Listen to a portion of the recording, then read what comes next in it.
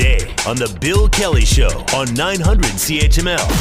Hamilton's entertainment facilities include, of course, First Ontario Centre, a.k.a. Cops Coliseum, Hamilton Place, the Ron Joyce Centre, and, of course, the Hamilton Convention Centre. Those are the three big ones. They are owned by the city. But in their wisdom some years ago, City Council decided, look, we probably shouldn't be running this. Good move. And they decided to find outside management for this. And for the last little while, it has been Spectra Management, actually out of Philadelphia, that has been managing the arena and the concert hall. And, of course, the Carmen's Group has been managing the convention center. That's okay. That's history. That's prologue. Now, that contract is up at the end of this year. So a number of people obviously think, well, maybe we should make a change. Maybe there's somebody that can do something better. And you have to partner this with the idea that we all know that all of those facilities need a makeover. They're tired. They're old.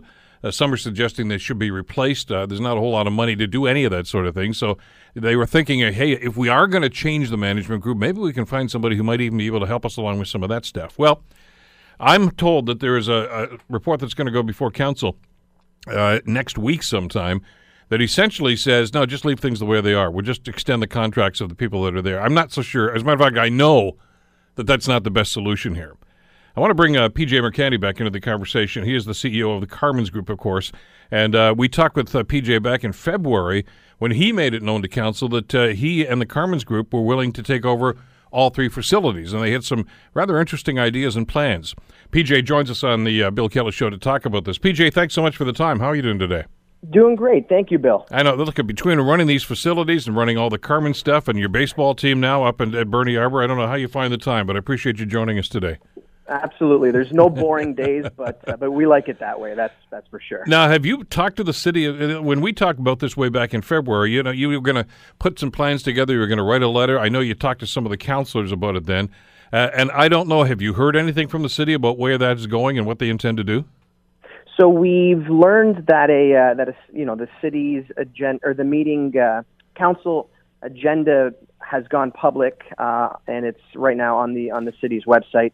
Had a chance to skim through it quickly, and I know that it's going to be discussed next week at council, and we believe that there is some language in the agenda and in the staff report that shares that there could be a potential for a shorter term extension of the existing contracts that will give the city an opportunity to explore a different arrangement for the management of the venues. But we know that next week at City Council it will be very interesting and important for the future of these facilities. What do you think of that recommendation? We stated that we would participate in any process ultimately that the city put forward, and we will accept their invitation if we are formally invited to put forward a bid of some sort for management of any form. We will happily participate, and at the end of the day, we know and we're confident in our ability to deliver great results for the city. We've demonstrated our capacity with the operation of the convention center, and we know that we can deliver outstanding value with the operation of First Ontario Centre and Concert Hall. We're very proud that Scott Warren, who has successfully operated the venues for the past 5 years, is on our team, and he's done a very competent and capable job with those venues. And we're equally pleased that Oakview Group is supporting our bid and has agreed to work for us in our pursuit of that, and they bring a lot of clout to the table with facility management content as well. So we're confident in our ability to deliver outstanding value in the short term for the taxpayers of Hamilton and for the city as a whole, because over and above the potential subsidy reductions that we could bring to the table, we want to continue to drive content and continue to build community and check off all the boxes in that regard.